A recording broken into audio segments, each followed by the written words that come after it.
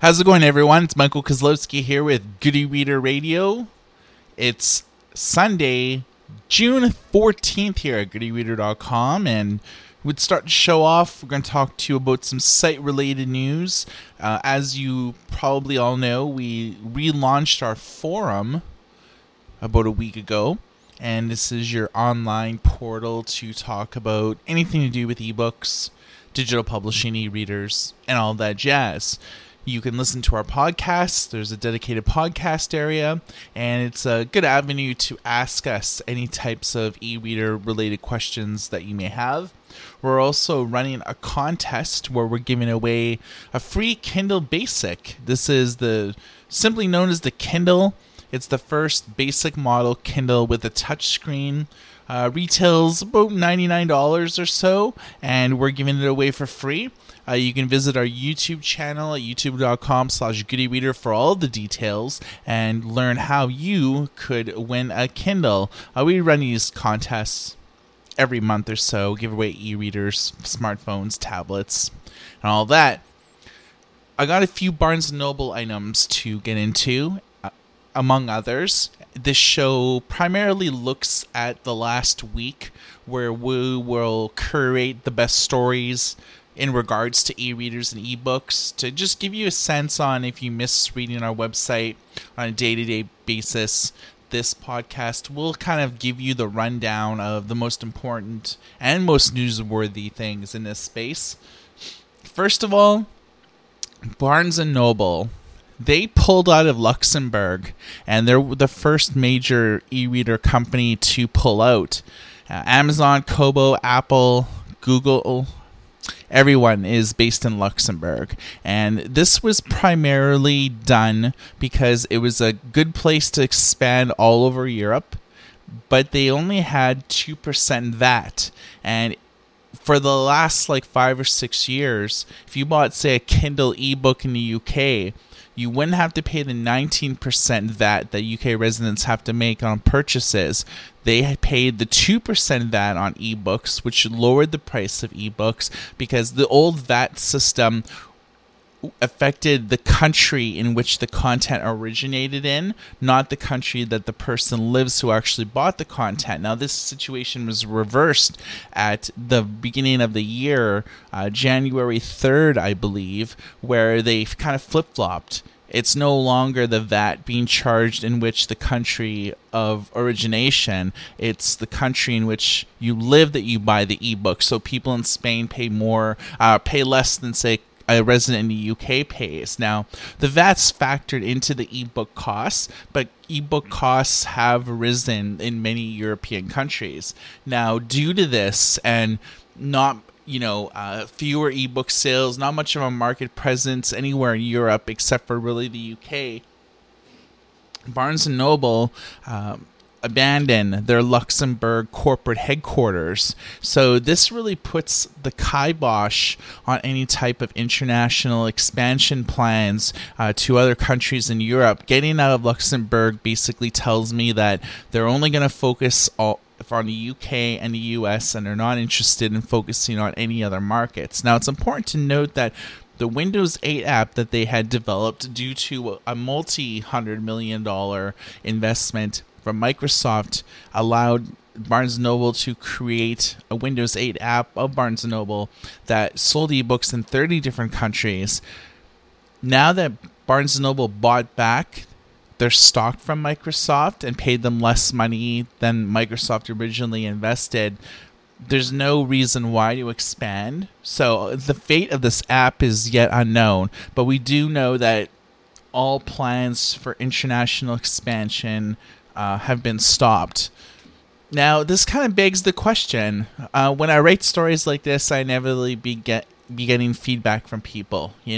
What's Barnes & Noble doing? Don't they know that the UK and US are the most heavily saturated markets? Why aren't they keeping pace with Kobo and Amazon in terms of international expansion, selling more hardware? Barnes & Noble pretty well just generated $45 million last quarter. They're on pace for about $150 million a year in 2015, whereas in 2011 they generated, I believe it was $965 million. I just have to double check on the article here just to give you like the exact amount.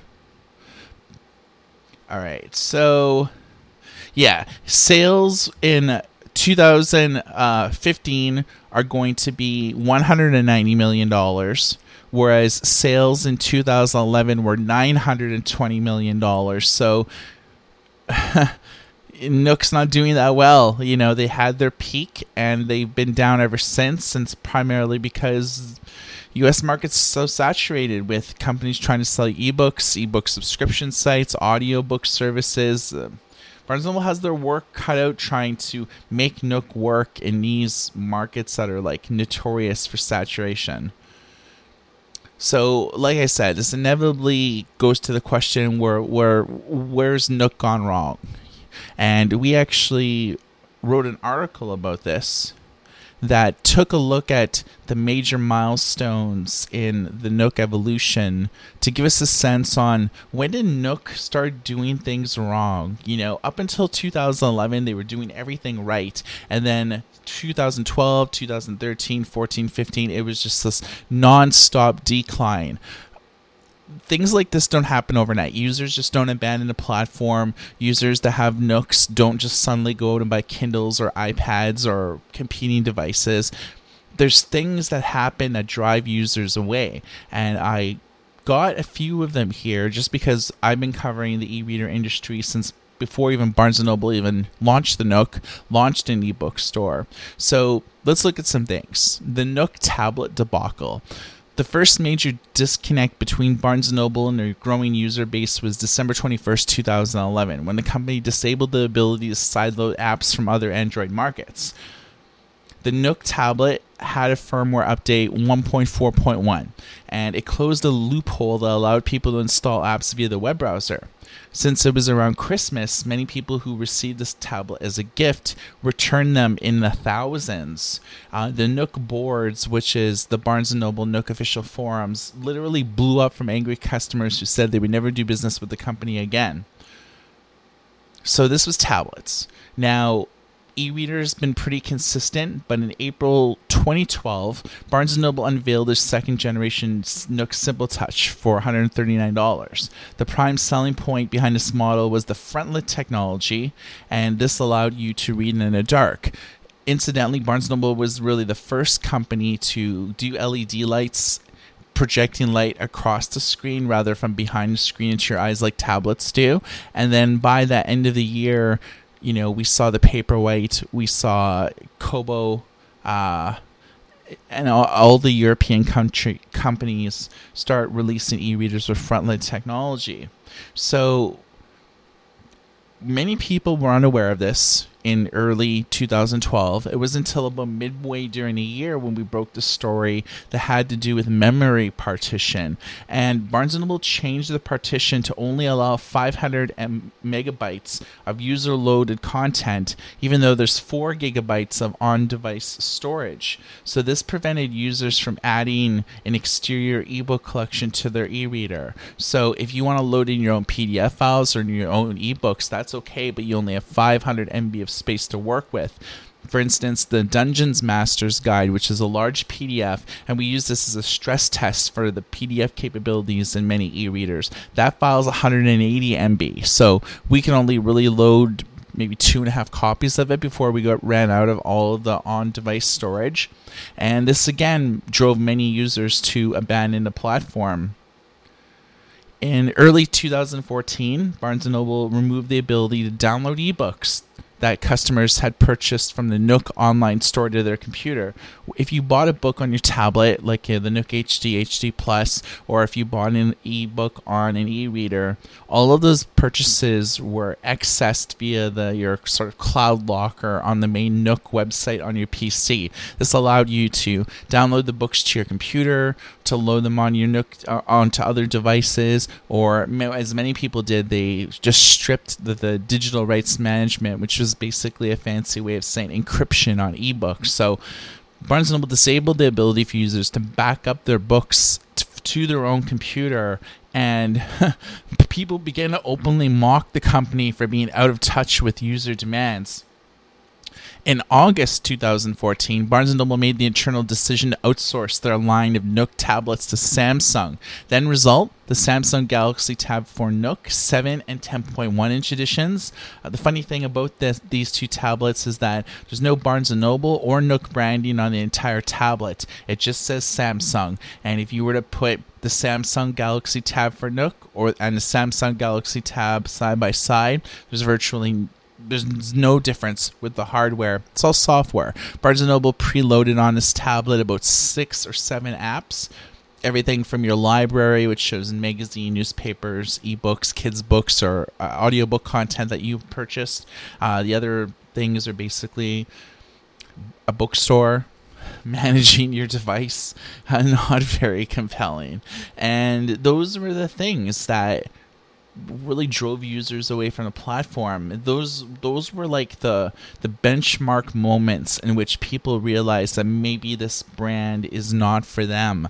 And when you read these headlines about how each quarter at Barnes & Noble hardware sales are lower than the one quarter, it's because of things like this. And I really wish that the company would turn things around. They got rid of almost every executive that was there from the formation of the Nook division, and probably last half of 2014, early 2015, they basically cleaned house, like new CEOs, new executives in charge of digital content, the marketing department. They got all new people in charge there. So hey, maybe things could happen. But do you think that the reason why Barnes & Noble's not really making much money in ebooks is just because ebook sales are down? Well, a new report has surfaced that says ebook sales have peaked. And if we look at a few things, last year in 2014, ebook sales were down 6% in the U.S. The e-reader and ebook industry often run in parallel when it comes to consumer demand and broad acceptance of digital reading. Since 2013, the sales of ebooks have been more or less flat, rising and falling by a percentage point or two, but it looks from all data currently available, the ebook sales have peaked, and it's very unlikely the format will ever account for more than 21% of global sales or publisher revenue. Now, there's no denying that the printed format is enjoying a resurgence, and many bookstores in the UK and US are reporting accelerated demand during the last calendar year. The CEO of the largest bookstore in the UK, Waterstones, went so far to say that Kindle sales have fallen off a cliff and no one is buying them anymore. Now, the Amazon Kindle came out in 2007, and a year later, over 10 million ebooks were sold. This figure dramatically rose by 4,000% a few years later, but demand for the electronic format has waned. Now, less than 4% of people now read ebooks exclusively. Print continues to enjoy a 4-to-1 ratio over the electronic form. Now, let's look at some statistics. The Association of American Publishers annual data actually backs up my argument here. Over the course of 2014, 2.4 billion books were sold in the U.S. 510 million of these were ebooks. Sounds like a large figure, but again, ebook sales have fell 6%. We see a steady transition in reading from print to digital, says Amazon Vice President Russ Giardi. He arbitrates the small growth rate to the law of large numbers. As ebooks have grown from practically nothing, you can't expect it to keep doubling every year. The ebook industry has consolidated in the U.S. from many different players to only two.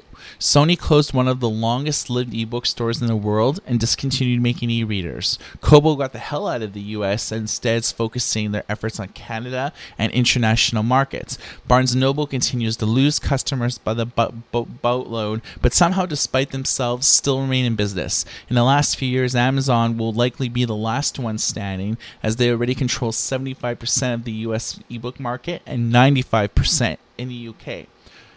if you read lots of statistics and reports on the ebook industry like I do, you start to notice trends. E-reader and ebook sales peaked in 2012 and have been relatively stagnant ever since.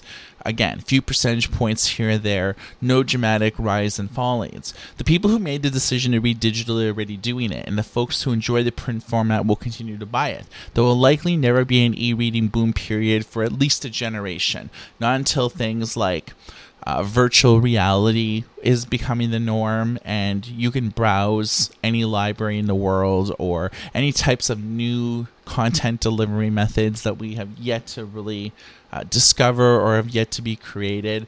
So inevitably we talk about ebooks and people pirate them. Piracy and ebooks, they pretty well go hand in hand.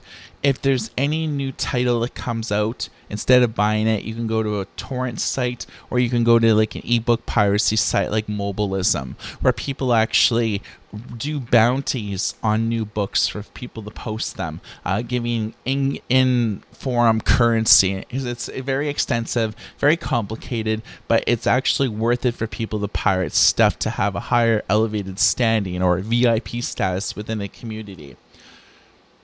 So why are people pirating? Is it a moral decision? Is it a financial decision? Is it just a sense of entitlement? Well, the European Commission's vice president has admitted that EU copyright law is pushing people to steal because users end up seeking pirated copies of ebooks that might not be legally available to be purchased in their own country. Many people within the EU Commission have publicly stated that one of the reasons why piracy is running rampant is because of geo-blocking. They use the argument that, the Amazon bookstore in the UK will not allow people in France to access that store, therefore not having access to the same sort of content. This has nothing to do with it. It's copyright law. It's a contractual issue concerning the markets that the publishers purchase the rights to distribute the material into and which ones they don't. This is why big events like the London Book Fair, Frankfurt Book Fair, and Book Expo America are so critically important to the publishing industry. They provide avenues for publishers to sell the distribution rights into other markets and also sell the translation rights. So those are two pretty important things. So Amazon, Apple, Barnes & Noble, Kobo, Google et al. Operate digital bookstores in which consumers can purchase and read ebooks. Sadly, these retailers do not provide service in every country in the world. This is primarily due to publishers' rights in a specific region or the bookstore not having the proper infrastructure to provide service. There's a reason why Amazon's not in every country in the world. It's because of setting up data centers for their own content delivery networks, for their own caching systems, for hiring staff. Is it really financially worth it to spend, a few $100 million sending infrastructure if you're not getting any tax breaks from like the local government? So does the lack of accessibility drive people to pirate? I don't think it's an issue of accessibility, but a cultural drive to consume things for free without having to pay for it. Just because the digital title may not be available in your own country, you can still order the print edition online. DTI News recently did a report on ebook piracy in Vietnam. They stated, "The problem here is awareness of the copyright. In developed countries where customers always believe that they have to pay for all products and services, thus facilitating the development of ebooks. Meanwhile, Vietnamese people have the habit of using products and services free of charge." China is the second largest ebook market in the world, and the digital publishing industry has shown very impressive growth. Ebooks, digital newspapers, and digital magazines grew by 52.6% in 2012. It's currently estimated that 200 million Chinese consumers read digitally on a daily basis. Now, the big problem in China is not necessarily ebook piracy, where people are downloading an ebook, stripping the DRAM, and re-uploading it like it is in North America, but the need to replicate physical books and sell them cheaper, or to convert or scan and make these digital editions available for free. The local publishing industry has not really tackled this problem in a meaningful way because it's considered a cultural norm. Some companies do speak out, though. It's unavoidable to have so many pirated books on the market. I think all local publishing houses should cooperate to combat piracy and to build a market with a more rational order, said Wu Hong, Vice Editor-in-Chief of Shanghai Traditional Publishing House. Well, it's a tall order, no doubt, given that cheap pirated editions crop up on a regular basis. In fact, a parallel industry thrives in China where they take great pride in coming up with exact clones of the original, be it electronics or anything else. There's actually a story that circulated around 2013 where an entire Apple store was replicated in China and they actually closed it down. Meanwhile, in Spain, ebook piracy has resulted in a 350 million euro. So this is $350 million or euros in lost revenue for the 3 billion euro Spanish publishing industry. So, is it possible to even combat this?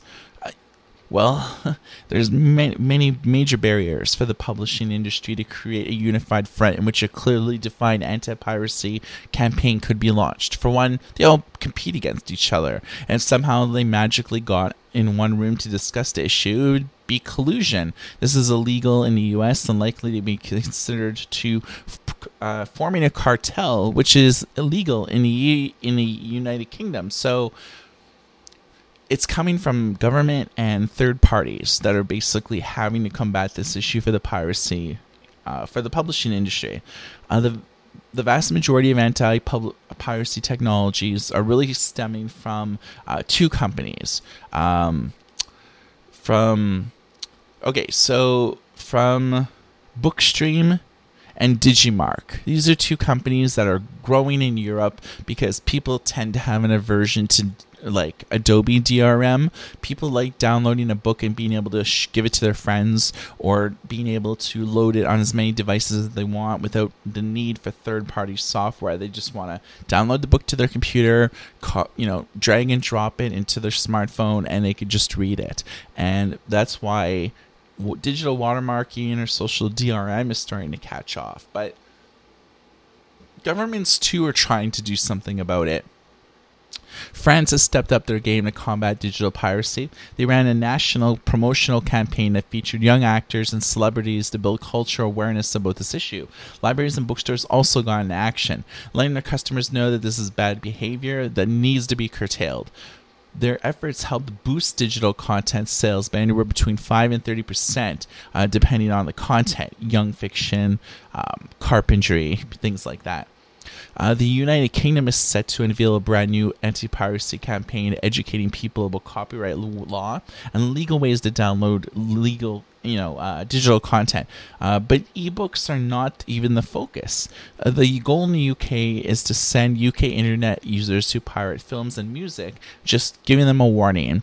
They give you 3 strikes a year, basically, but there's no punitive action that could actually derive from it. They just send you emails. Now, this is the first time that they're really doing this, that they're, actually sending emails to people. 4 years ago, the UK government brokered talks between media outlets and internet service providers.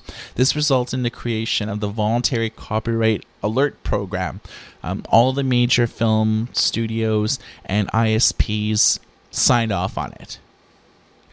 So the first practical thing that they did in terms of ebooks was May 2015. A UK High Court ruled that 5 of the largest internet providers had to block access to several piracy websites. All the big ones participated in it, and they all basically blacklisted these ebooks from showing up during UK search results. So this is the first time that all the ISPs, the government, and the Publishers Association basically said, these sites had 1.75 million takedown requests from authors and publishers in the last year, 80% of their content infringed on publishers' rights. So something had to be done, but it was good that sort of the film and music industry developed an infrastructure from government and the internet service providers to be able to basically say, if these sites are like doing something terrible, we now have the power via court order to shut them down. So that's just in the UK, though. I mean, everywhere else, Vietnam, the Philippines, China, even in the US, I mean, rampant piracy is the norm. When you tell your friends, hey, just torrent it. Where do I get this new album? Just Google and download it off of torrent site. That's many people, when I ask them where they're going to get it, that's what they tell me. So piracy, I guess, is like, it's a moral choice. Whether to do it or not defines your character. Ebook piracy is just not black and white. Dare I say, it's 50 Shades of Grey. So here's a few situations that I came up with that would be like a moral conundrum. What if you knew the online bookstore you have been buying ebooks from during the last 3 years just suddenly was going out of business? They sent everyone an email. We're going out of business. You have a few weeks to back up your collections or it's all gone. Scholastic Storia did that. There's been a number of ebook stores in the UK that have done it. Sony even did it. You had a small window in which you could download your purchases. Once the bookstore went out of business, well, you're kind of out of luck.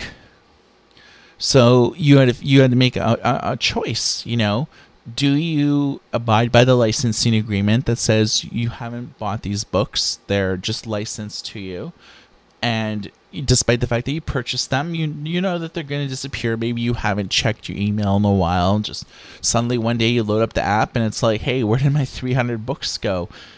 Would you strip the DRM to protect your investment via local backups, or would you abide by the constraints of the law? What if you lived in the UK and wanted to buy the ebooks from Amazon, but the extra 19% VAT is starting to add up? Should you use a US address and US credit card to save money and buy Kindle books from the American version of the store? You're not really paying UK taxes. You're shopping in a competing country to buy content. Not exactly moral, not exactly illegal. What if you're a student on a budget and came down to not eating or buying books that you needed? Would it be okay to download a few for free from the internet, knowing that when you get out into the workforce, you can afford to buy them? What if you're a poor university student and it's either buy this textbook for $300 or pirate the textbook in a PDF format and use the money for food or for going out, for being able to survive? What if you're a voracious reader and like to experiment with new authors and genres? Is it okay to pirate a bunch of books and then buy the ebook editions of the authors that you truly liked? What if you live in a country where many of the books you want to buy online aren't simply available? Is it a valid reason to pirate the book, knowing that you would pay for it if you simply could pay for it? These are conundrums, and people are faced with choices like this all the time. Is it okay to pirate? Well, my situation's kind of different from the norm. All situations are different. You always have the option to somehow pay for it or to pirate it. And I think that defines your character, and if you're the type of person to not really be concerned about laws or to be like, well, it's easier to do this, maybe you like to just take the easy way out and not fight. So this was all the big news on e-readers and ebooks during the last week. I'll end it off on another piracy issue, the brand new, simply titled Grey by E.L. James, which is the new 50 Shades of Grey novel. The manuscript was found to be missing, and it's feared thieves may be planning to release pirated versions of the novel or sell extracts to media outlets. The Kent police are aware of this and investigating it. The book will continue to still be available for its June 18th launch, but it's not surprising that a major ebook is stolen and no one really knows what's being done with it a few weeks before release. I mean, J.K. Rowling, Harry Potter and the Deathly Hallows, the last of the 7-part series, was leaked to the internet days before the official release date, leading bloggers to write lists of all the characters who died in the final book online. Stephanie Meyer began writing a book called Midnight Sun that retold Twilight from the perspective of Edward Cullen, much like how Grace told from the perspective of Christian instead of Anna. The manuscript was stolen from Stephanie and leaked online in early 2008. She was so crestfallen that she decided to cancel the project. She outlined in a big blog post that, I can tell who leaked it because the different versions I was sending to people were different. My edits, my tweaks, and things like that. I knew who did it, but I have that, it was just basically, it was a crappy circumstance, where someone leaked a book and the author was just like, F this, I'm not going to write it anymore, because if my manuscript's leaked, is the final version going to be leaked as well? Well, the industry is teaching us that when it comes to big books, it's worth it to pirate it. The file torrent site that ends up hosting this is going to make hundreds of thousands of dollars in people clicking on ads on sort of those ad network black holes where you click on a pirate site and 3 different browser windows open. People trying to sell you a get-rich-quick scheme or adult content, things like that. They're going to make a boatload of money. So it is profitable to pirate. Sometimes it's just not a personal decision to get one book for free. Sometimes it's more profitable to steal a surefire bestseller and then sell it to a torrent site, sell it to a file sharing site, sell it to newspaper people so they could publish some exclusive quotes right before demand is at zenith before the release. For Good e-Reader News, my name is Michael, and everybody take care.